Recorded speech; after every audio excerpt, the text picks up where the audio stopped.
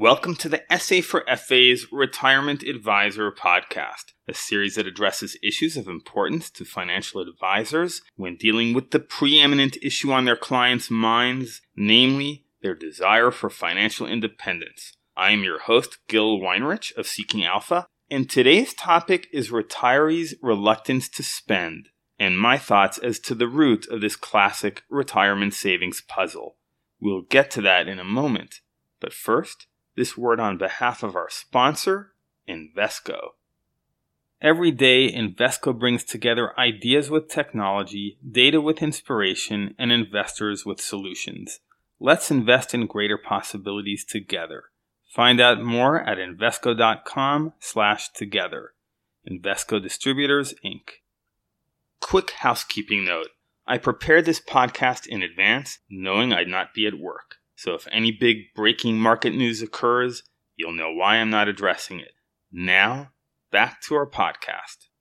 Kim Blanton, writing on the Squared Away retirement blog, discusses the problem of retirees' reluctance to spend. This is a well-known problem, and it is far-reaching. For example, even rich people are reluctant spenders, actually the most reluctant according to one study she cites. More surprising, perhaps, is that people with modest savings actually reinvest a third of the required minimum withdrawals, and middle-income people still have about 3/4 of their savings by the time they reach their 80s. So pervasive is this problem. Blanton does a nice job of summarizing this reluctance, and she notes that it seems to disproportionately affect those who are concerned about medical costs, but she presents no solutions, which the problem solver in me yearns for. So herewith, 2 thoughts for financial advisors. First, I point out that there is only one solution I've heard regarding this problem from academia, and that is to annuitize a portion of one's portfolio. The rationale is that people who know that they are receiving an income that they cannot outlive don't have the same worries about tomorrow. This is ironic in a way because investors commonly believe that annuities are a bad use of their wealth,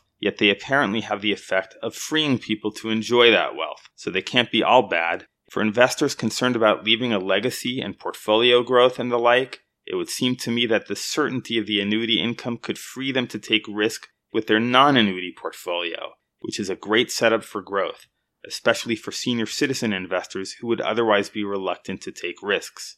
That first point comes from academic finance.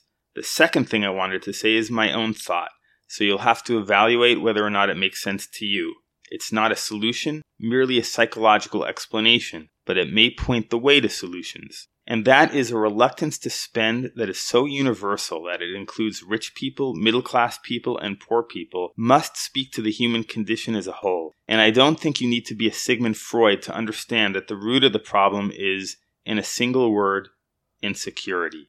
We're not hunter-gatherers who go out and bring in each day's food that day. We are worried about there being food, shelter, and other needs tomorrow too. We fear that if we lose our jobs or deplete our savings, then we will suffer privation, humiliation, or both. That dread is so powerful that it affects rich and poor alike. I think that explanation is helpful in understanding why annuities is one approach that works. It addresses the insecurity by saying, you will have money to spend today, tomorrow, the next day, and onward. But for those for whom annuitization is a bridge too far, advisors should actively seek to discover what it would take to get their clients to actually spend their money in order to enjoy their retirement.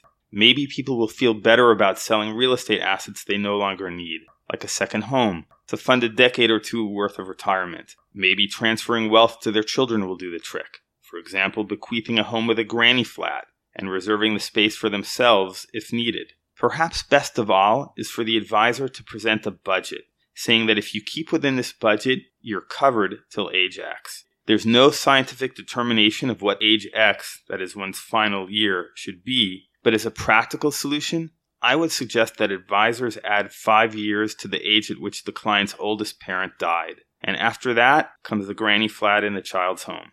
The bottom line is that the solution to insecurity is security. Advisors' job is to provide that security through their portfolio and intangibly through the confidence they impart. Thanks for listening. If you found this podcast useful, consider passing it on to one other advisor. Also, feel free to contact me at gil@seekingalpha.com if you have feedback or requests. This is Seeking Alpha's Gil Weinrich, and our podcast was sponsored by Invesco.